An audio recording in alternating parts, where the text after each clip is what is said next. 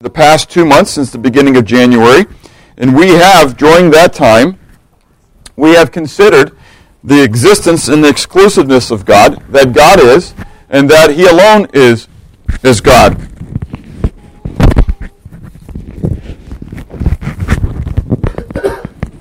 We're learning our technical things. It's good. Okay. All right. And so that He alone is God. And that He exists. Now, that sounds like a no-brainer. It should be just something that we sit there and go, duh. But the sad thing is, in this world, that's not a no-brainer. You know, there are many people who want to debate the fact that God is, and that there is even a God, and that some people want to state that God died, and that God got the process started, and then He just kind of went away, and things are just kind of ticking on their own. And so it's an amazing thing. We saw that that's clearly not the case. We then considered the composition of God, that is, what is God made up of, and that God is both a unity, a singleness, but God is also a threeness. And so we put that together, and we call it the triunity, or the Trinity of God. And so that God has revealed Himself as the Father, the Son, and the Holy Spirit, but yet one Godhead, there are three distinct personalities or individuals within the Godhead, and yet there's not three gods, it is one God who has revealed Himself. And again, that is a struggle for many people because they say that just seems to be a contradiction, but it's not a contradiction, it's a paradox. A paradox is something that seems to be a contradiction, it's just that we don't fully understand how it all happens. And so I'm very limited, and we're going to talk about that again in just a moment when we talk about these attributes. I'm finite, but God is what? He's infinite, He's eternal. And so I don't fully understand everything there is about God, and that's a good thing. Because if I understood more than God understood, then I would be God. And you should be very thankful that I'm not.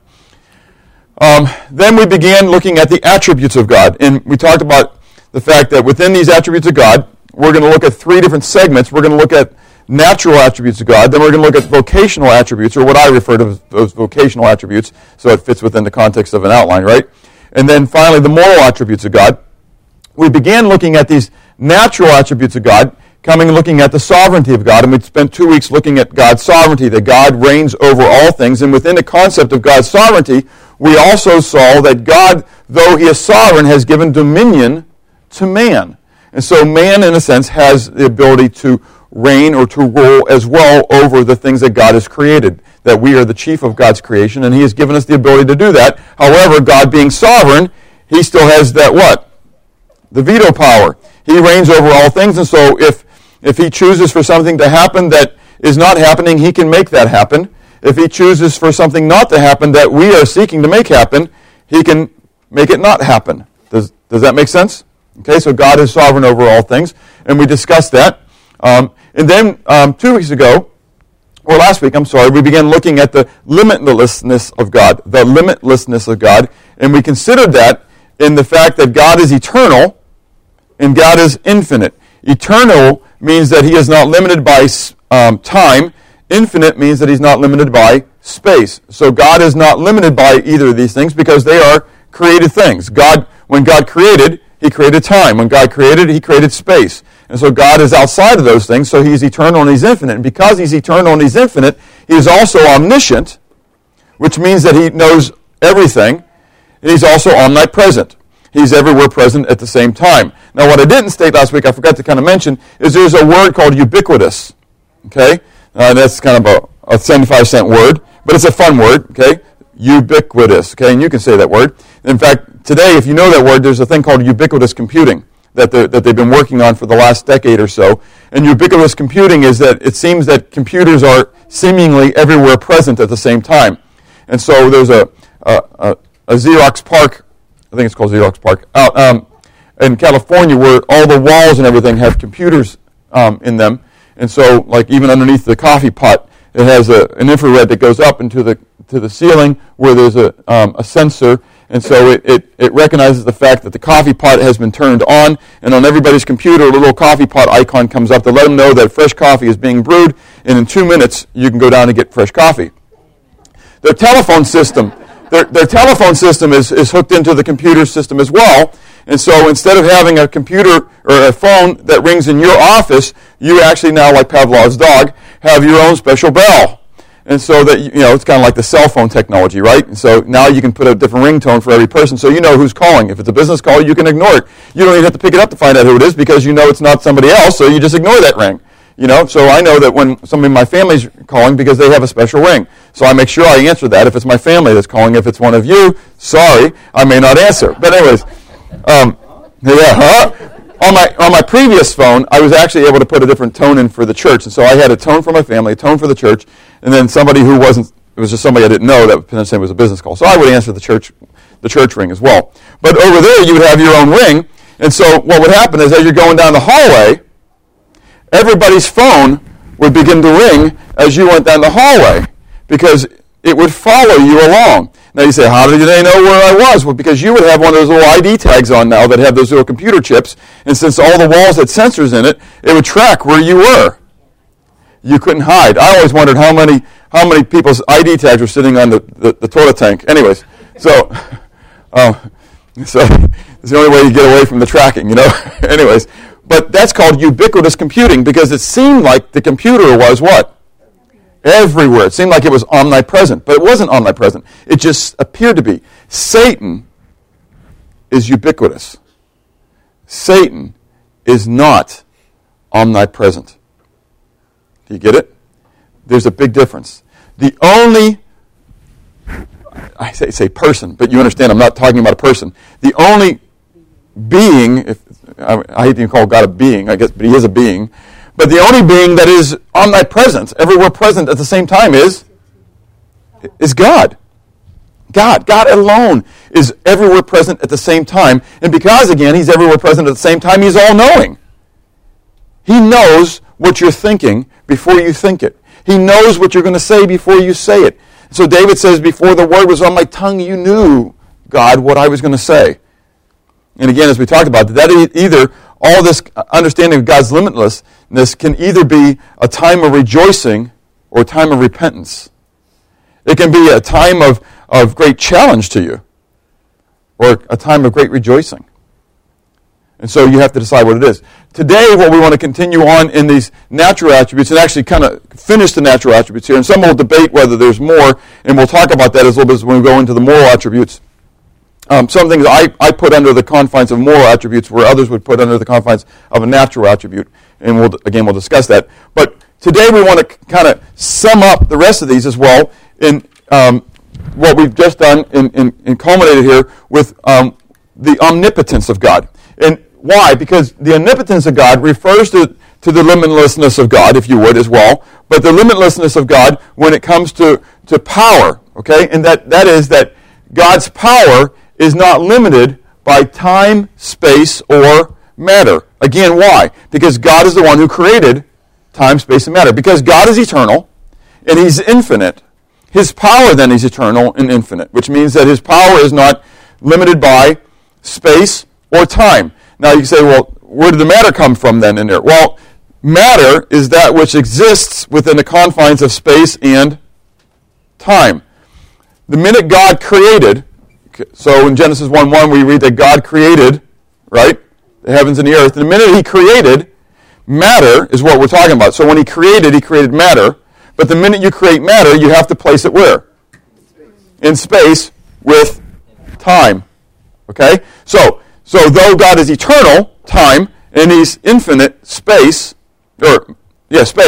he's also then limitless when it comes to matter. He's not limited by that which he has created. And I want to settle for, very quickly here, not spending much time on it, but the ignorant question of men, okay?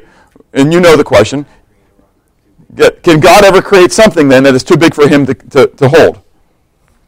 That is an ignorant question of foolish men. Because what have they forgotten? That God is? No, God is omnipotent, understand that. But why is he? Because he is infinite and eternal. He is beyond, he is outside, he is greater than his creation. So anything he could create, he would be what? He would be greater than it. And so it's one of those questions that someone's trying to get you to answer one way or the other, because if you say, can he create, because you want to say he's so omnipotent that he can do that, so you say yes, and oh, really, he can create something he can't pick up? Or you say no, oh, he's really not omnipotent then. So it's one of these conundrum type things. They want you to ask you this question that either way you answer it, you seem like you're going against what you really believe. And the fact is that's exactly right. God is eternal and He's infinite, and so that is just an ignorant question of a foolish man. And the fool has said what? Do not answer a foolish man according to his folly, but answer a man according to his folly, lest he be wise in his own eyes. And so the fact is that the answer to that is not to say yes or no. The answer to that is just to draw out his ignorance and his foolishness, because he knows not God. The only one who would ask a question like that is what? One who doesn't truly know God. Okay? So, but God's omnipotence is limitless. Okay? He is not limited by time, space, or matter. In Psalm 62, verse 11, okay, and many of these verses are going to be up here today. We're going to turn to some, but I have got 3 pages of verses, okay, and I've actually skipped some of them on my sheet. So it tells you we got a lot of verses here. But in Psalm 62, verse 11, so if you can move quickly, please look with them in the Bible with me. Otherwise, many of these will be up on the overhead as we go. Psalm 62, verses 9 to 11, we read, surely men of low degree are a vapor. Men of high degree are a lie. If they are weighed on the scales, they are altogether lighter than vapor. How light is that? Pretty light, huh? Do not trust in oppression, nor vainly hope in robbery. If riches increase, do not set your heart on them. Why? Because God has spoken once, twice I have heard this, that power belongs to God. Power is in the possession of God. What is this stating? That if you have any power at all, it's only because what? God's given it to you. Because power is in the realm of God. Because He is God. Because He is God, all power belongs to Him. Get it? This is why it's a natural attribute. It's not a moral attribute. It's not something that He's attained. It's not, something that He's chosen. It's something that He is. Because He is God, He has it all. He is God. And so in Romans 1, verse 20, we read that for since the creation of the world, His invisible attributes are clearly seen, being understood by the things that are made, even His eternal what? Power in His Godhead, so that they are without excuse. And so that ignorant individual who's asking the foolish question, honestly, ultimately, is what? He's without excuse. Why? Because God has clearly revealed what He wants the world to know about Himself.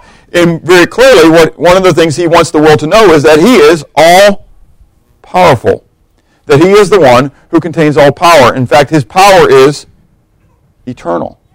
And so is His Godhead. And that's what we looked at a little bit last week as well. Now, in the Genesis 18, 13 to 14, we have a little specific part here, which God's talking about. And it's Yahweh comes to Abraham. Do you remember this? When he was at the plains of Mamre? And so God comes in person. Yahweh comes in person to talk to Abraham. That must have been an awesome moment for Abraham. And so he says, and Yahweh says to Abraham, why did Sarah laugh, saying, surely I shall I surely bear a child since I am old? Is anything too hard for Yahweh? At the appointed time I will return to you according to the time of life, and Sarah shall have a son. So what's the question that Yahweh is asking about Himself? Is anything too hard? In other words, am I incapable of doing anything I what? Choose. So what's implied?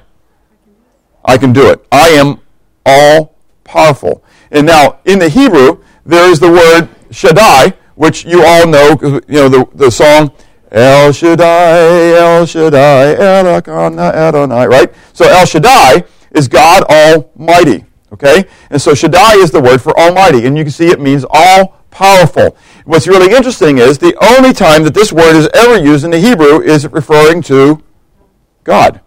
God alone is Almighty. And so we see in Genesis 17, verse 1, when Abram was 99 years old, Yahweh appeared to Abram and said to him, I am Almighty God, walk before me and be blameless. And in Joel, chapter 1, verse 15, and you have many other verses on your sermon note sheet, and there's even up 18 more. So if you get that, eSword, it's free.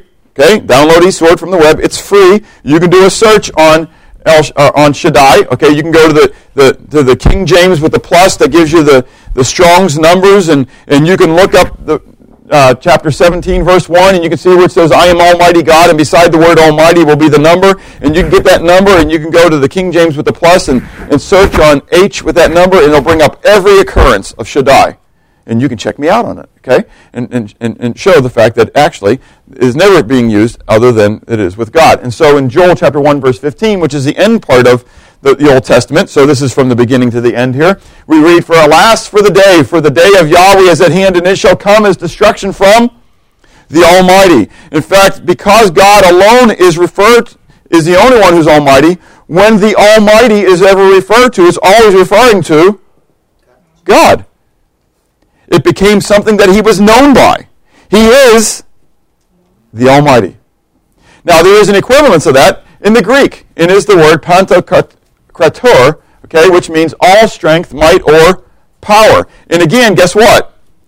The only time it is ever used in the New Testament, it is only used of God. So again, whenever pantokrator is used, it is only used of God. And we see in the book of Revelation, from the beginning to the end, Revelation 1, verse 8, I am the Alpha and Omega, the beginning and the end, saith the Lord. I believe it's Yahweh, because Yahweh declares that about himself through the prophet Isaiah as well. And so though it's not all capitalized, because it's the word Kyrios, I think that it comes from Isaiah. And so though that is Jesus talking, I know that that is also Yahweh, because Yahweh declares it about himself. And so I am the Alpha and the Omega, the beginning and the end, saith Yahweh, who is and who was and who is to come, the Almighty. Now, isn't this interesting? Again, all these verses, we can talk about the deity of Christ here too, but they're just wonderful things to talk about with the Mormons and the Jehovah's Witnesses and those who denied the deity of Christ. And so there are many messianic, quote-unquote, believers now that are truly not believers because they're denying the deity of Christ. So even though they refer to themselves as messianic believers, they're not messianic believers. They may be messianic, but they're not believers because they don't believe in the true Messiah then. Remember, Paul said in 2 Corinthians chapter 11, I'm jealous over you with a godly jealousy because I'm fearful that someone, just as Eve was deceived in the garden, you may very well deceive, and someone may come in with a different Jesus. So just because someone declares a Jesus said, unless you believe that I am, you're going to die in your sins. So they can declare Jesus, but if they deny the deity of Christ, he's not my Jesus, because my Jesus is God. Do you get that? Okay? That's very important. So just because they say that they're a believer, they're not necessarily a believer if they don't believe the right thing. I mean, Mormons claim to be Christians. Mormons claim to be, in the military, they are placed in the confines as you got Catholics and Protestants. Anyways, and so they're under the classification of a Protestant. Mormons are. Isn't that interesting? It's not a cult or anything. It's just they're Protestants because the military sees them as Christians like you and me, but they're not because they deny the deity of Jesus Christ. And so in Revelation 19, verse 6, we read, and I heard, as it were, the voice of great multitude, as the sound of many waters, and as the sound of mighty thunder, saying, Alleluia! For the Lord God Almighty reigns. That's the same word, omnipotent, pantokrator, is the same word that is used for Almighty. So every place you see the word Almighty, you can put in the word what? Omnipotent. Isn't that interesting? That's what the word means. Almighty means having all might and all power, which means that you are omnipotent. Omnipotent. That's exactly right. You're omnipotent.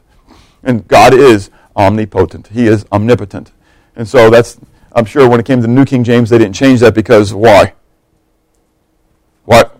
Because it handles Messiah. That's exactly right. It kind of rests. For the Lord Almighty reigns. No, it doesn't make. So you got to have the God omnipotent reigns. Anyways, some of you are looking at me with blank stares. You got to learn. You got to listen to Messiah. You got to learn it. It's a great musical. All right. So that is the fact that God is limitless. Okay. However, I'm going to bring something out here, and that makes you think God's omnipotence is limited. What? I thought you just said it was limitless. Remember, I said it's a paradox. Okay?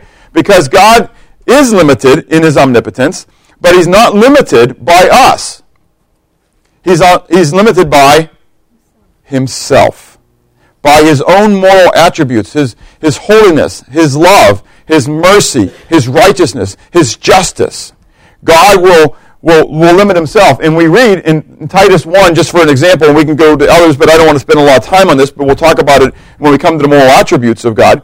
But in Titus chapter 1, we read, Paul, a bondservant of God and an apostle of Jesus Christ, according to the faith of God's elect, in the acknowledgement of the truth which God accords with godliness, in hope of eternal life, which God, who what? Cannot lie, promised before time began. So, even though God is is fully omnipotent and he can do whatever he chooses to do because he's sovereign and omnipotent, he still is confined by his own moral attributes.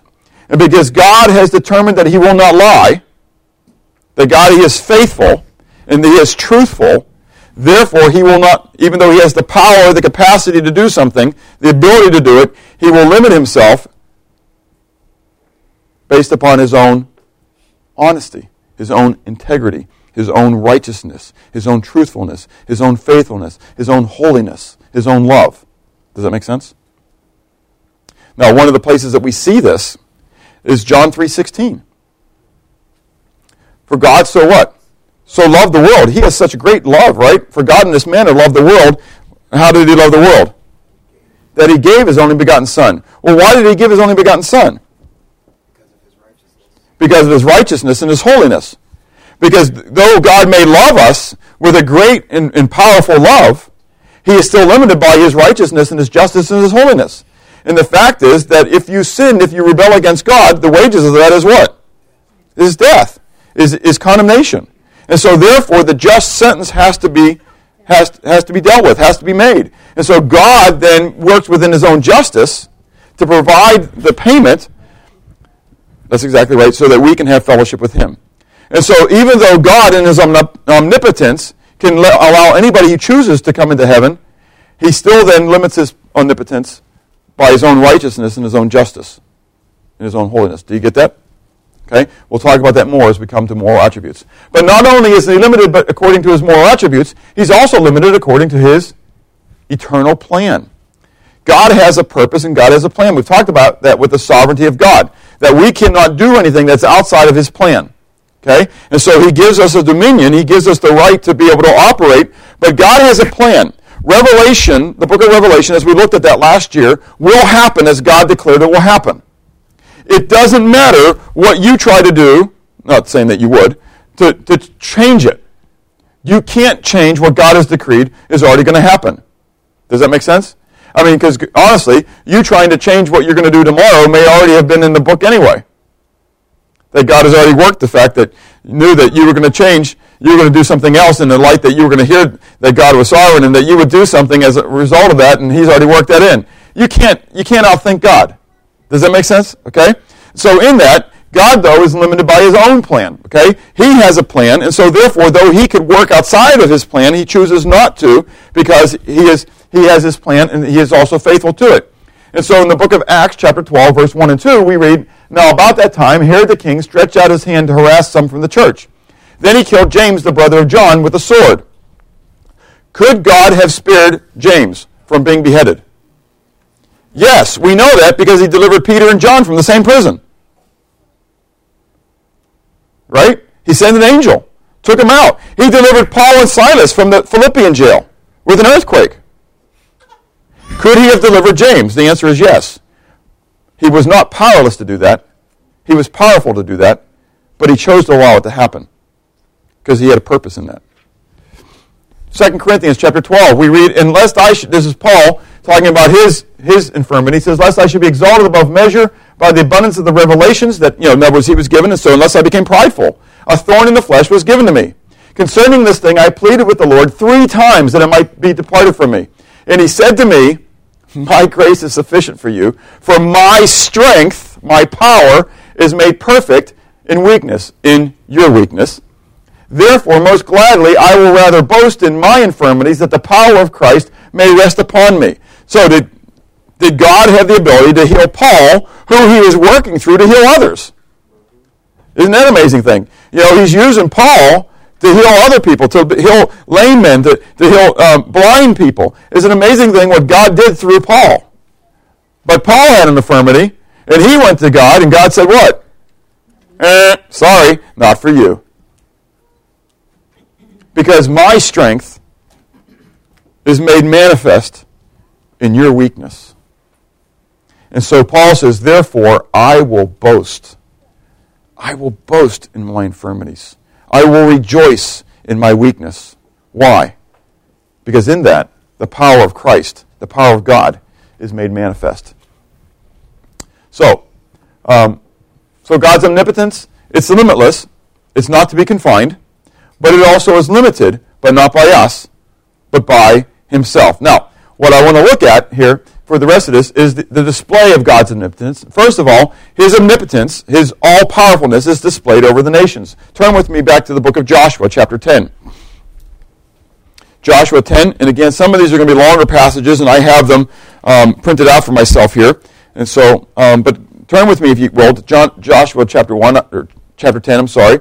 And this is the part where we've got the 5 kings coming against Gibeon, where the Israelites are coming to defend Gibeon. And beginning in verse 1, we read, "Now it came to pass when Adonizedek, the king of Jerusalem, heard how Joshua had taken Ai and utterly destroyed it, as he had done to Jericho and its king, so he had done to Ai and its king, and how the inhabitants of Gibeon had made peace with Israel and were among them, that they feared greatly, because Gibeon was a great city." Now you think that that the response here would be what? That if you understood how Israel is walking through the land under the power of God, and how Gibeon, a great and powerful city, has come and made peace with Israel, you try to make peace too. What about Adonizedek? It doesn't happen that way, does it? They feared greatly, verse 2, because Gibeon was a great city, and like one of the royal cities, and because it was greater than Ai, and all its men were mighty.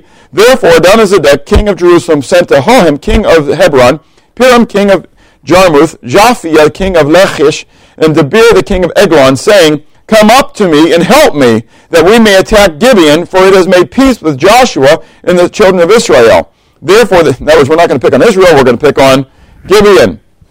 Therefore, the 5 kings of the Amorites, the kings of Jerusalem, the king of Hebron, the king of Jarmuth, the king of Lachish, and the king of Eglon gathered together and went up, they and all their armies, and they camped before Gibeon and made war against it. And the men of Gibeon sent to Joshua at the camp of Gilgal, saying, "Do not forsake your servants. Come up to us quickly. Save us and help us, for all the kings of the Amorites who dwell in the mountains have gathered together against us." So Joshua ascended from Gilgal, he and all the people of war with him, all the mighty men of valor. And Yahweh said to Joshua, "Do not fear them, for I have delivered them into your hand. Not a man of them shall stand before you." Joshua therefore came upon them suddenly, having marched all night. So they had a forced march all night, no sleep. So they were probably up the day before, didn't know they were going to do it. Sleeping, walking all night, right? How tired do you think they are at 5 or 6 in the morning? After walking all night, they're beat, right? Or you'd think they would be beat, but no, they're not going to be beat. Why? Because God's strengthening them. God's giving them power. God said, "I'm going to hand these people into your hand," okay? So verse 10, "So Yahweh routed them before Israel, killed them with a great slaughter at Gibeon, chased them along the road that goes to Beth Horon, and struck them down as far as Ezekiah and Mechedah." Now I want you to read that again. Look at verse 10. Who did this? Yahweh did. Yahweh routed them. Yahweh killed them. Yahweh chased them. And Yahweh struck them down. Note that the subject of the sentence never changes. It's not Israel doing this. It's Yahweh doing it. And so verse 11, "And it happened as they fled before Israel and were on the descent at Beth Horon, that Yahweh cast down large hailstones from heaven on them as far as Ezekiah, and they died. There were more who died from the hailstones than the children of Israel killed with the sword. Then Joshua spoke to Yahweh in the day when Yahweh delivered up the Amorites before the children of Israel, and he said in the sight of all Israel, 'Sun, stand still over Gibeon, and moon in the valley of Ajalon.' So the sun stood still, and the moon stopped, till the people had revenge upon their enemies." Is this not written in the book of Yashar? "So the sun stood still in the midst of heaven and did not hasten to go down for a whole day. And there has been no day like that, before it or after it, that Yahweh heeded the voice of a man, for Yahweh fought for Israel." Do you get what's happening here? When God is fighting on behalf of Israel over the nations, what 5 kings coming against Gibeon?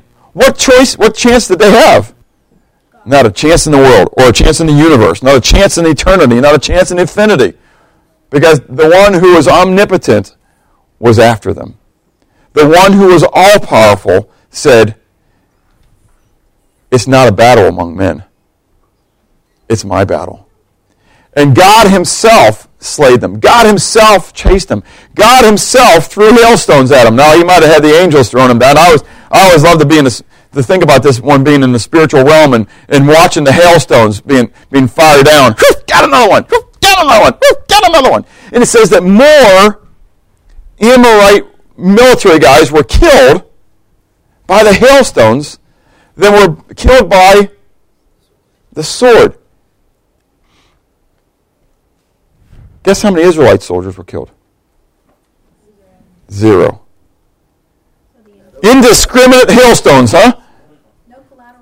No collateral damage. Now, I mean, think about it. I mean, there's one thing to think about a hailstorm coming and knocking down the enemy. There's another thing to think about your Israelite army in the midst of the Amorite army, fighting with them, and the hailstones coming down and hitting the guy next to you, not hitting you. And how big do you think those hailstones have got to be wiping these things out? I remember was it a year and a half ago we came back from Macon? Or last year? 2 years ago? You go look at my van. I mean, the reason it looks like a golf ball is because of this. We came through a front that had tornadoes on the front. And everybody knows about that front. On that front, there is hail. I always thought people were laughing when they talked about golf ball size hail and softball size hail and stuff like that. We literally had baseball and softball size hail hit the van. I mean, I was fearful for the guys. I told them to get in the middle of the van. You know, we had other kids with us too. I said, get in the middle of the van, put the blankets up along the windows. And we just kept driving. I mean, there were people pulling off, but there was no cover. And I'm thinking, why am I going to sit here and be a target? This doesn't make sense. I'm hitting this thing and I'm getting out of here, you know, as fast as we can. But I understood this passage of Scripture that day. I thought, I can't imagine being outside of my van with an ice ball the size of a baseball or softball being thrown at me, far exceeding what a major league pitcher can throw. Matt was talking about just a couple weeks ago when we had the snowstorm. They got it down in Mount Vernon too, all the way down there in South Georgia. And so some of their 90 mile an hour pitchers were making snowballs and firing them at people, you know. And what'd you say? What? It hurt. And I said, man, it's stupid. I mean, can you imagine if they I mean, some of those guys when they fire 90 miles an hour are kind of erratic, you know. You know, and here they are. They're trying to bean the batter, you know. I mean, what if they didn't get you in the hip, but they got you in the head? You know, that would be nasty. Anyways, but driving 40 miles an hour? Yeah, that's exactly right. I mean, I was fearful. I mean, I was keeping my hand up for the glass if it broke, you know. Anyways, but God is all powerful. He protected me as I went through. We just dented the van, but not us. And but my God is all powerful. Look what He did to these nations. Look what He did to these kings. It was incredible how He wiped them out. Oh, I messed up. And in Matthew chapter 10, come on now. We're going to get there. I'm hitting my button too much.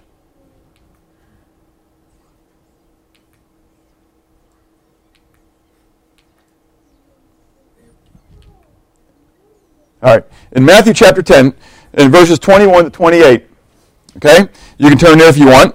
But in Matthew 10, verses 21 to 28, we read about Jesus talking a little bit about end time stuff. And he says, now brother will deliver up brother to death, and a father his child, and children will rise up against parents and cause them to be put to death. And you will be hated by all for my name's sake. But he who endures to the end will be what? Will be saved. When they persecute you in this city, flee to another. For surely I say to you, you will not have gone through the cities of Israel before the Son of Man comes. A disciple is not above his teacher, nor a servant above his master. It is enough for a disciple that he be like his teacher, and a servant like his master. If they have called the master of the house of Beelzebub, how much more will they call those of his household? Therefore, do not fear them, for there is nothing covered that will not be revealed, and hidden that will not be made known. Whatever I tell you in the dark, speak in the light, and whatever you hear in the ear, preach in the housetops. And do not fear those who what? Kill the body, but cannot kill the soul, but rather fear him who is able to destroy both soul and body in hell. Now, before we comment on this, I wanted to take you then back to the Old Testament again, a passage that we talked about a week or two ago, when we talked about the Assyrian army coming up against Israel. Do you remember that? And you remember Sennacherib making all these boasts about Yahweh and about, he can just, there's no other gods that have been able to destroy him, and so, what is don't let Hezekiah deceive you and think that Yahweh is going to deliver you. No other God has been able to deliver you. And Yahweh comes down and speaks through Isaiah, right, to Sennacherib, and says, who do you think you are? You know, you're just a hammer in my hand. I chose to use you as judgment upon the nations. And now here you are speaking against me. So guess what? I know where you live. And you're going to go back the same way you came. And so we read a couple days later, a short time later, that what happened to the Assyrian army? The angel of death came in and 185,000 soldiers were killed in one night. And so Sennacherib fled back to Assyria, where his own sons killed him in the temple of Rimmon, his god. Okay? God is more powerful in the terms of VeggieTales than what? The boogeyman. He's greater than Godzilla and the monsters on TV. Okay?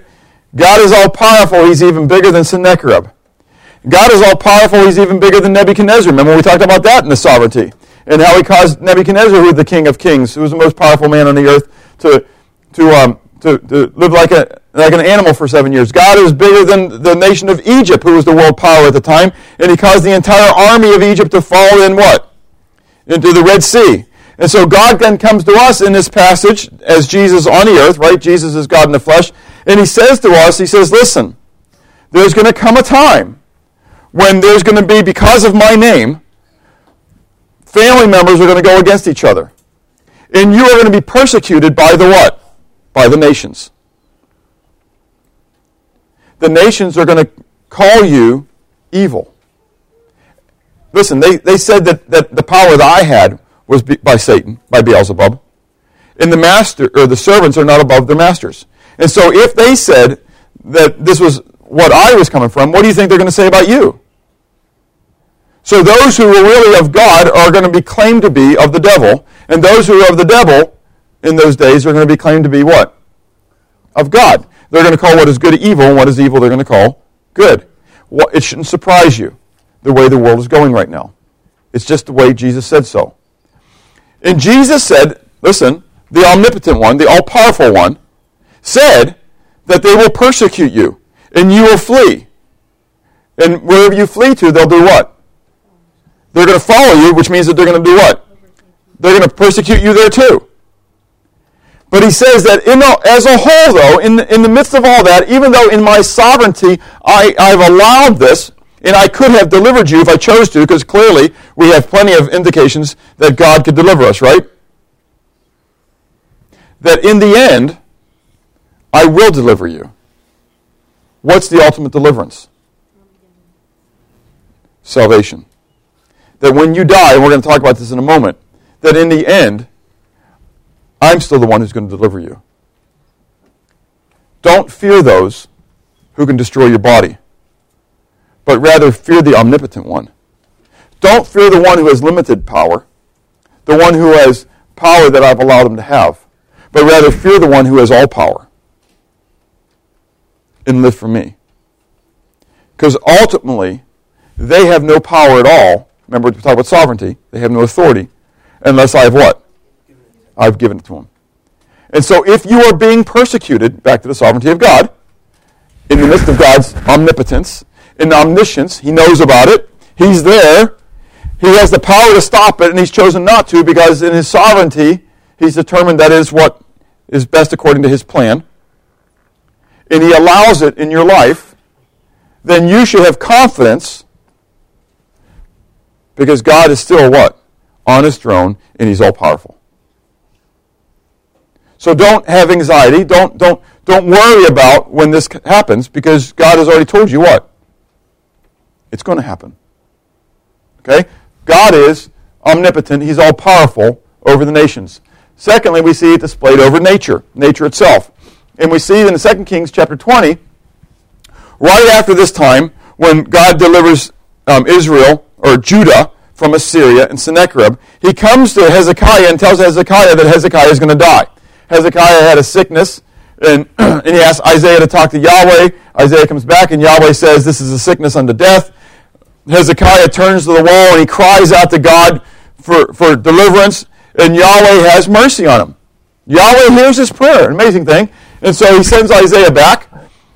And so Isaiah said, this is a sign to you from Yahweh, that Yahweh will do the thing which he has spoken. In other words, that he's going to heal you. Okay? He's going to give you 15 more years of life. And Hezekiah says, how do I know this is going to happen? Isaiah says, well, this is how you're going to know. God has given you the opportunity to choose a sign. Shall the shadow go forward 10 degrees, or shall it go backwards 10 degrees? In other words, should we continue the sun going the way it normally goes for 10 degrees or 10 minutes, or should it go backwards?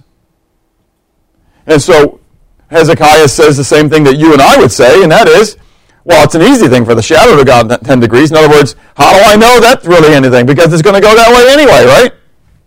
Or, no, let the shadow go backwards 10 degrees. Then I will what? I'll really know, because what? The shadow never goes backwards. The shadow always goes this way. I mean, which way would the shadow go? It goes clockwise, doesn't it? It would never go counterclockwise. Okay? So, Isaiah the prophet cried out to Yahweh, and he brought the shadow 10 degrees backwards. He brought it backwards 10 degrees, by which it had gone down on the sundial of Ahaz. So think about that. What did God just do? He rolled time backwards. You know, we talk about the theory of relativity, and we talk about the speed of light, and what could it be if we could increase the speed of light, and we would be able to go past the speed of light. You know, would we decrease in age? Would we go backwards in history? And all these theories and hypotheses and all these things else that people try to conjecture, this sci-fi stuff. You know what? On that day, God did it, but people didn't go backwards. Everybody's going to kind of go, huh? Well, think about it. Time didn't go backwards. It just happened right there. All of a sudden, the shadow went back. Yeah, that's mind-boggling, isn't it? It happened. Why? Because God is all-powerful even over the very creation of nature that he created himself. Isn't that awesome stuff? Now, how does that apply for me and you? Well, you know, again, Jesus in Mark chapter 4, he's out there on the ocean, on the Sea of Galilee with all of his fishermen buddies, right? Who have been working this same lake for all their lives. You know, they're not you and me. They're not, you know, I mean, if Greg Moffat was here, you know, I could even pick on Greg and say that he's the experienced fisherman here. You know, Devin's been out there quite a bit, but the reality is that none of us were as experienced fishermen as Peter and James and John. I mean, they made their living out on that lake, right? Well, here they are. It says, now when they had left the multitude, they took him along in the boat as he was, and other little boats were also with him, and a great windstorm arose, and the waves beat into the boat so that it was already filling, but he was in the stern, asleep on a pillow, right? And so they come to him, they woke him and said to him, Teacher, do you not care that we are perishing? They're afraid. These big burly fishermen who have spent their life on this water, they think they're going down. This is it. This is the one. They said, Teacher, aren't you worried that we're dying? Jesus arose and did what? He rebuked the wind. He said, Peace, be still. And the wind ceased, and there was a great calm. Could you imagine being on the boat that day? I mean, what a coincidence. That he would speak shalom, and at the same moment he would say shalom, the wind would stop. I mean, how often have you done that? Just a couple times? Did it stay stopped for all the time? No, it didn't. I mean, I could have done that yesterday. We were out in the ball field, and you know, when it wasn't windy, it felt good. But when the wind kicked up, boy, it was cold. You know, and you know, I could have said peace, and you know, according to statistics, somewhere along the line, I might have hit it once. You know. But then a couple seconds later, what would have happened? It would have kicked right back up again. You know what? It didn't kick back up. Because God, again, is all-powerful. He is more powerful, again, than the very nature which he has created. Pastor Bob, after that, didn't he also rebuke the disciples? Well, he said, yeah, you have little faith. That's exactly right. But that means that, for the sake of my mom and dad who are with us today, that God is even bigger than a what? A 48-inch snowstorm.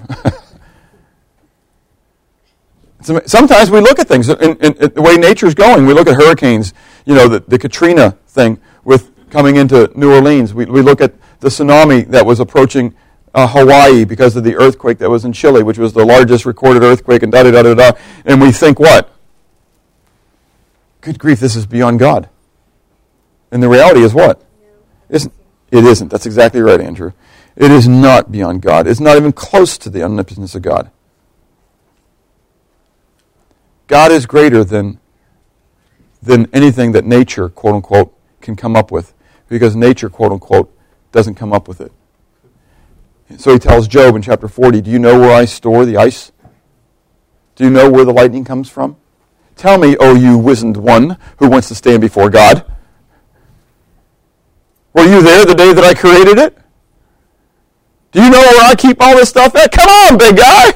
You don't want to have your day in front of me. You got it. Talk to me. And we kind of laugh at Job a little bit on that one. But how many times do we live like that? How many times do we question God's sovereignty and God's omnipotence when we look at what's happening in the world? But again, Jesus has said that in the last days, there are going to be what? There are going to be perilous times. Earthquakes are going to increase in number. There are going to be famines. There's going to be pestilence. And it is not outside of God's control. God in his omnipotence has caused and allowed it because of judgment upon man, because of his justice and his holiness, which again we'll talk about in later weeks to come. God's omnipotence is also displayed over disease. And in Matthew chapter 9, up on the screen you can read, if you can turn there if you want, but we read that so Jesus arose and followed him, and that is talking about Jairus, who was the ruler of the synagogue, right? So, but as he's following Jairus to go to raise his daughter, which it was another miracle by itself, but just in the line, I mean, I just think this is always amazing. I mean, it's just, Jesus is on his way to do a huge miracle, right? So this is just in the course of the moment here. And so did disciples. And suddenly a woman who had a flow of blood for 12 years came from behind and touched the hem of Jesus' garment. She didn't even talk to him. She didn't even say, "Teacher, heal me." She just came up by faith and touched the hem of his garment, right? And what happened? Because she said to herself, "If only I may touch the garment, I shall be made well." But Jesus turned around, and when he saw her, he said, "Be of good cheer, daughter, your faith has made you well." Now Luke, when he records this, or Mark, when he records this, Jesus turns around and says what? "Who touched me?" Who touched me? I felt power go out from me. You what? I felt power. The omnipotent one felt power going out, being taken from him. This is kind of cool stuff, actually. Think about it. Because God's not so all-powerful that his power is out of control. He knows even when just a little bit of it is being sapped out, right? And he turns around, and Jairus is probably fearful at this point because he's worried that someone sapped Jesus' energy, and he may not have enough energy to heal his daughter now. And he turns around to Jairus and says, "Don't sweat it, man. Don't just believe. We'll get to you in a moment here, you know." And so, did he know that this woman was going to come and touch him? Yes, he's omniscient. This didn't take him by surprise, and he wasn't surprised. He wasn't worried about who it was. He knew exactly who she was.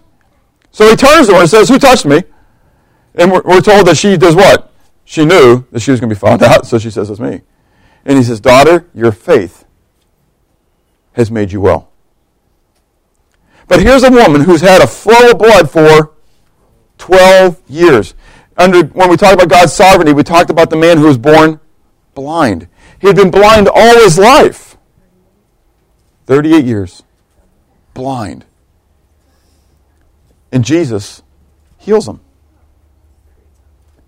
Amazing. Creates eyes. Heals the eyes. Puts the things that were missing into his eyes. Maybe it was retina damage. I don't know what it was, but God did it. Jesus did it. God in the flesh did it. When Peter and James come to the temple, or Peter and John, having no money, and they see the lame man, right? And the lame man is asking for alms, and they turn around and they say, "Silver and gold have we not, but in the name of Jesus Christ of Nazareth," Jesus of Nazareth, "get up and walk." And what happens to the lame man? He gets up and walks. He went walking and leaping and praising God, walking and I love the kids' songs, aren't they great songs? But did Peter and John do it? No, because later when they're taken to the Sanhedrin, they say to them, "Why do you look at us? We didn't do it. We're just simple fishermen." I know they didn't say that, but that's read between the lines. What they're saying, "Man, look at us. We don't have this ability." But just so you know, it was who? It was Jesus, the one that you're persecuting. You're not persecuting us, you're persecuting Jesus. It's in his name that we've done these things. He's the one who's doing these things. Isn't this exciting stuff? What does it mean? That God's power is still with us today. God is still able to, if he chooses to by his sovereignty, to heal any infirmity, any disease, any sickness, any disability that you have. And if he has allowed the infirmity, the sickness, the disability in your life, he has allowed it for a reason, because he is omnipotent, he is all-powerful, and he can prevent anything from attacking you. James 5, we read, is anyone among you suffering?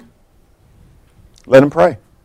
Is anyone cheerful? Let him sing psalms. Is anyone sick among you? Let him call for the elders of the church and let them pray over him, anointing him with oil in the name of the Lord. I think Yahweh again, probably Jesus.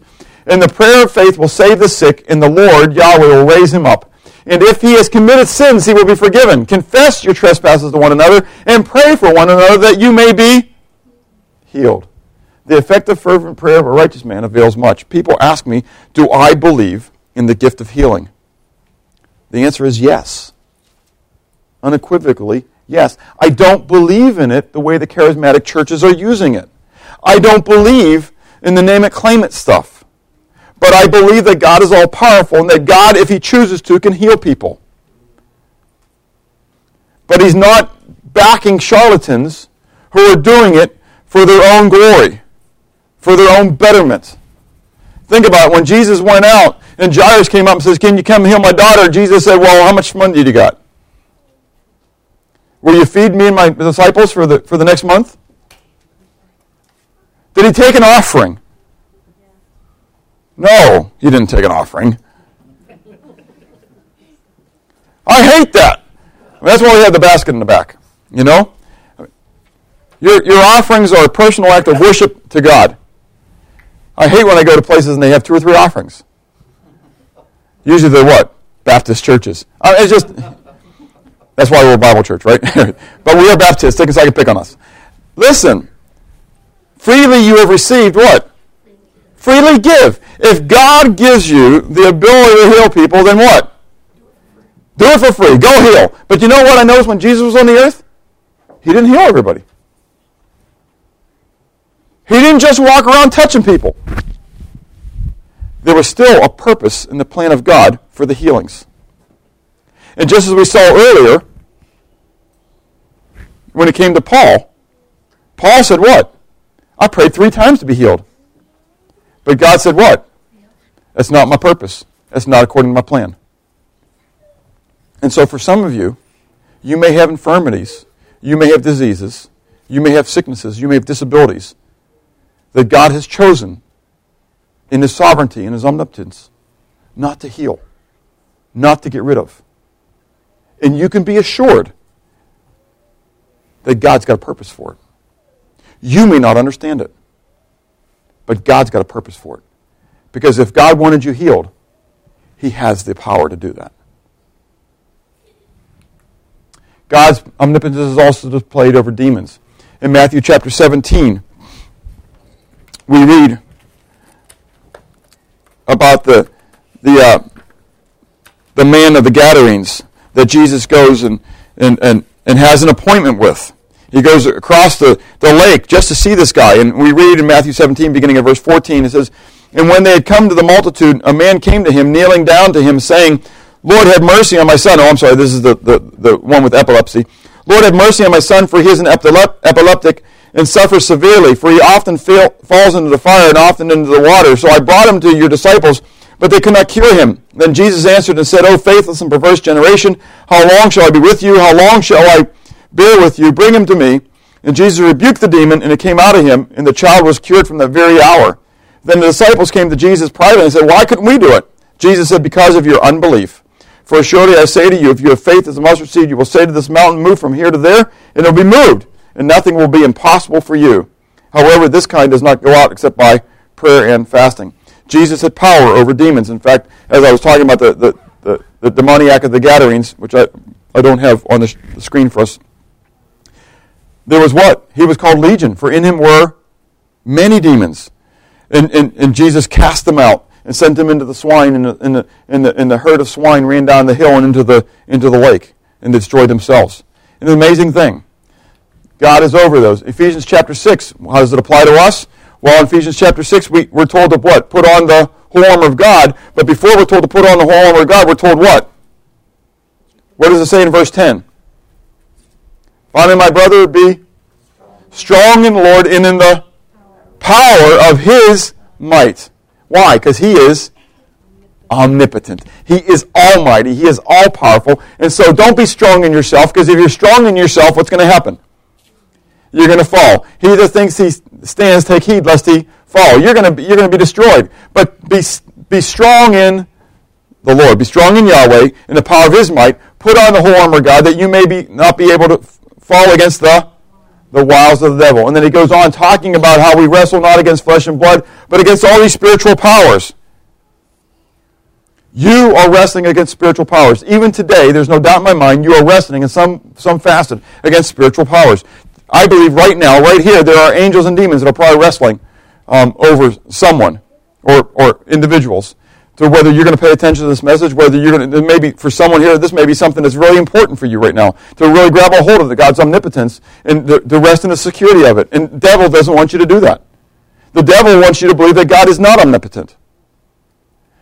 The devil wants you to believe He's not ubiquitous, but He is omnipresent, that He is omnipotent, and that He has more power and more opportunities than God does. Is that true? No, it's a lie. And so right now, there's that war that's going on. And how can you have victory over the devil? Through Jesus Christ. Through Jesus Christ. You will not have it in and of yourself. You're supposed to put on the whole armor of God. And so as I put on that belt of truth, as I put on that breastplate of righteousness, as I put on the shoes, the sandals that are fit with the gospel of peace, and as I put on the helmet of salvation and the sword of the Spirit and the shield of faith, those are all things that come from God. They're not from within myself. It's not my own capacities. It's not my own abilities. It's not my own prowessness. But my abilities, my strategies, my prowessness is zeroed out. It's only when I stand in that of God that I will have ultimate victory over Satan. And so for some of you, there's this the term we like to use today of the sin that easily besets us. We call that what kind of sin? What's the big charismatic word now? My mind just went on vacation. Some of you know it. Come on, help me out. It's the one that how do you overcome these? It's like a castle. My mind's coming up with a note. Strongholds. Thank you. Whew. You think that'd be an easy word to remember. Anyways, you've got to cast down the strongholds. Well, listen. How strong is a stronghold? Is it stronger than God? No. Why are the strongholds still strongholds? Because we give them place, and we're not turning to who? The one who is more powerful than that stronghold. Now, here's something to chew on. If God chooses not to just tear down that stronghold for you, like He chose not to drive out all of the countries that were before Israel, because He said to Israel, now you what? Now you go out and run the rest of them out. That means that God says, I'm not going to do it, but I think that what? Or not that I think, I know that you can do it. Because God will not allow me to be tempted or tried beyond what I am able to bear up. But will, with that trial or temptation, that troublesome moment, make a way for me to escape. And so if there's a stronghold that you earnestly have beseeched God to remove, and God has not chosen to remove it, He's saying, listen, you can do all things through Christ who strengthens you. You and me are a great team. You can do this. And I'm here to help you out. I'll give you the hand to overcome that stronghold. Again, do you believe it? Do you believe that God is omnipotent, that God is all-powerful, and that He can enable you to overcome that thing? He is omnipotent over death. John 11, 14-44, that's the passage where Jesus is talking to Martha and Mary, where Lazarus is dead, and he tells his disciples, he says, Lazarus is dead. But I'm happy, I'm glad. I'm glad for your sake that we weren't there. Because, clearly if I was there, I could have what? I could have healed him. In fact, when he goes there, Martha says to him, he says, Lord, if you would have come, you could have healed him. He wouldn't have died. In fact, Mary, the first thing Mary says when she sees him is what? Boy, if you'd only been here, he wouldn't have died. And Jesus turns around and says to him, listen, this is for even greater glory. Do you believe that if I want to, that he can be raised from the dead? And Martha says, what? Lord, I know that the Father will give you anything that you ask, even now. And I know, but then she turns around and says, what? And I know that in the last day he will rise. Jesus says, what? No, you don't get it. That's not what I just said. Do you believe that even now, whatever I ask will be given to me? And then he turns around and says, what? Roll the stone away. And everybody turns around and says, what? Don't do that. He stinks by this time. Wait, do you not get what I just said to you? I just said that God's going to give me whatever I ask. Do you believe it? Do you think that I'm more powerful than even death itself? But though in the words they were saying yes, in their actions they were saying what? No, because when they went to roll the stone away, they said what? By this time he stinks. They weren't praising God that Jesus, God on the earth, was going to raise their brother from the dead. They're thinking this is going to stink. Didn't the grave clothes still stink? I don't know. I wasn't there. Anyways, I don't know how Jesus did it. Maybe he put some Febreze with it, and he took away the stink. I don't know. And all I know is that he stood at the door and he said, Lazarus, and he made sure that I've heard this preached before, and I like this part, so I'm going to do it. Lazarus, arise. And the reason he said Lazarus, because if he just said the dead to arise, there'd be dead people arising all over the city, Anyways, so he tells the one that he wants to rise. He's just picking one guy, and everybody else in the dead saying, wait, what about us? Anyways, but he says, Lazarus, arise. And here comes this guy hopping out, think about it, because he's wrapped, right? So he's not walking. He's probably doing the pogo stick coming out of the tomb, and he's blind doing it because his face is wrapped too. What an awesome miracle by itself. Okay, the baby steps, whatever. Well, he's coming out. Maybe I'm worried. I like to picture some of these things sometimes. God's got a sense of humor at times. Can you see the people all standing here? How long did it take for this dead man to get off of the table and to be able to walk himself or hop himself to the door? I'm sure this is a dramatic pause. This is a dramatic moment. And all of a sudden, here he comes out the door, looking like the mummy coming out of Egypt, And so he says, come on, wrap him, would you? Quit standing around and wrap the guy, God is more powerful than death itself. And in John chapter 20, we read about when Jesus comes back in their midst. All the disciples are gathered together in this upper room, right? And they're first, not this occurrence that's on the screen, but the first one is they're up there and they're just kind of mourning a little bit, And Jesus comes back and he tells them, peace be unto you, my peace I leave with you. As the Father has given me, so I give unto you. And then a week later, he comes back, right? Now, they've told Thomas that Jesus come back because Thomas wasn't there. And Thomas says what? I don't believe it. You guys, you're just swept up with your psychology thing here. You just want to believe that he's alive, and there was just mass hallucination happening, right? You lied to me before, yeah. So anyway, so there they are in the upper room. Thomas is with them, and I picture Jesus coming in right behind him. He's not limited by the walls. I don't know how he got in any way, whether he descended through the ceiling or whatever, but I kind of picture him coming in behind Thomas and tapping him on the shoulder as Thomas is saying, I won't believe it unless I put my fingers in the holes of his hand and I put my hand in the hole in his side, and all of a sudden he feels a tap on his shoulder. He's wondering why everybody else's face is going, and yeah, okay, so you think I'm boasting, I'm proud here, and then all of a sudden it's like tap, tap, tap, and he turns around, and there's a reaction. He falls on his face before Jesus' feet, and he says, my Lord and my God. And Jesus accepts the worship. And he turns to him, he says, Thomas, you believe because you've seen me, but blessed are those who will not see, and yet they will believe. That's you and me. Do you believe And this is, I'm sure you're all going to say yes. But do you believe that God is omnipotent over death itself? That God has the power over death? And the answer to that is, come on, yes. 1 Corinthians 15 talks about, with part of our Bible reading this morning, how that in Adam all die, so in Christ, what? All shall be made alive. As in Adam all die. Not just believers. Now this is important. It doesn't just say believers will die. It says that all will die. And then it uses the same analogy, the same parallelism, that's saying that all shall be what? All the descendants of Adam shall be made alive. Even those who are unbelievers are going to be made alive. It doesn't talk about eternal life as we refer to eternal life, eternal salvation. The fact is that everybody on the face of the earth will exist for all of eternity. This is important. We don't believe in annihilism like the Jehovah's Witnesses believe in it. Jehovah's Witnesses believe those who are 144,000 will continue on, right? But if you're not one of those 144,000, if you're not one of the chosen, you're going to have annihilation. You're just going to cease to exist. You go in the grave and that's it.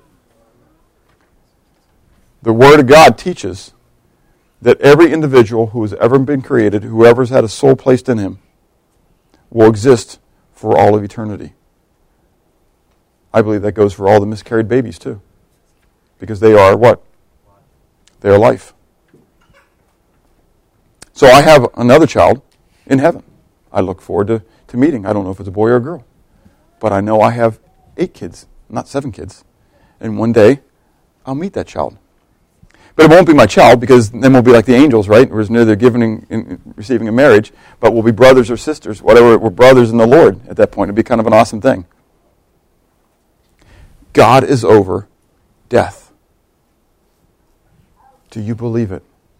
Satan will come and want to make you afraid of death. But you don't have to fear death. Because you can't kill me. Think about that. And if you know Jesus Christ as your Savior, I can't kill you. I just live in this tent. And one day this tent will stop to exist. But I won't. You can't see me. You see the tent I live in, but you can't see me. That's why racism and all that kind of stuff, get rid of it. Because that's only a judgment based upon what? A tent. So I've got an Ozark Trail and you've got a Cabela's. Big deal. It doesn't matter what kind of tent you got, how big the tent is, how small the tent is, what color the tent is, how many rooms the tent has. You know, some of us got a lot of rooms, you know. Anyways, it only matters of what's inside. Because God is omnipotent over death itself. Where are you going to spend the rest of your eternity? Because you will be eternal. It's displayed then over sin as well. In Matthew chapter 9, we read about the boy who was a paralytic, and his 4 friends brought him to Jesus. And they couldn't get in the door because of the press of the crowd. And so they tore the tiles off the top of the roof. They tore the roof off so they could lower this young man to Jesus. And Jesus saw their faith, and he said to the young man, "Son, your sins are forgiven you." And the crowd was filled with wonder, and they said, "Who is this that has the authority or the power to forgive sins?" And Jesus said, "Listen, just so you know that the Son of Man has power on the earth to forgive sins, is it easier for me to say your sins are forgiven or rise up and take your bed and walk? But so you know it, I tell you, rise up and take your bed and walk." Jesus has the power to forgive your sins. We're told in 1 John chapter 1, if you say you have no sins, you deceive yourself, and the truth is not in you. If you confess your sins, he is faithful and just to forgive you your sins and cleanse you from all unrighteousness. If you say you have not sinned, you make God a liar, and his word is not in you. My children, these things I write unto you, that you sin not. And if any man sin, we have an advocate with the Father, Jesus Christ the righteous, who is the propitiation not for our sins only, but also for the sins of the whole world. Romans 1:16, I am not ashamed of the gospel, the good news of Christ, for it is the power, the dunamis, the dynamite of God. That's the word power, is dunamis. It's like dynamite. It's explosive. It's the power of God to salvation for everyone who believes, for the Jew first and for the Greek. Do you believe that God's omnipotence is over your sin, over your decadence, over your evilness? 1 Corinthians 1:18, for the message of the cross is foolishness for those who are perishing, but to us who are saved, it is the dunamis of God. It is the power of God. And then finally in Romans 8:38-39, for I am persuaded that neither death, nor life, nor angels, nor principalities, nor powers, nor things present, nor things to come, nor height, nor depth, nor any other created thing shall be able to what? Separate us. That once God has saved me by His power, He has delivered me from the hand of sin, from the sting of sin, from the sting of death. Nothing can take me out of the love of God, which is in Christ Jesus my Lord. Because He is omnipotent. There is nothing, including myself, that is more powerful than God. I can't even jump out of His hand. People always like to say, oh, okay, nothing can take me out of His hand, but what if I jump out of His hand? Sorry. If these things can't do it, you can't do it either. So, the omnipotence of God should bring you great confidence and assurance. Paul says, I can do all things. Then you like it? That's a little selfishness there, right? I can do all things. But you got to finish it out, right? Through Christ who strengthens me. What's the point? I can't do all things. I can't do anything. But I can do all things through Christ who strengthens me. So, where is the focus of your abilities? It should be in Christ. It needs to be in Christ. If you are leaning upon your own understanding, trusting in your own abilities, in your own prowessness, you will fail and you will fall. But if you're looking to God, and if it's something that God desires for you to accomplish, then He will give you the power to accomplish it as well. We are getting ready to transition into communion, a time when we celebrate the power of God over sin and death. And we read this morning in 1 Corinthians 15, and Deanna says, so when this corruptible is put on incorruption, this mortal has put on immortality, then shall be brought to pass the saying that is written, death is swallowed up in victory. O death, where is your sting? O Hades, where is your victory? The sting of death is sin, and the strength of sin is the law. But thanks be to God, who gives us what? The victory through our Lord Jesus Christ. And how does He attain that victory? Through His omnipotence, through His power. Let's take some time to go before the Lord in prayer, preparing your heart for communion.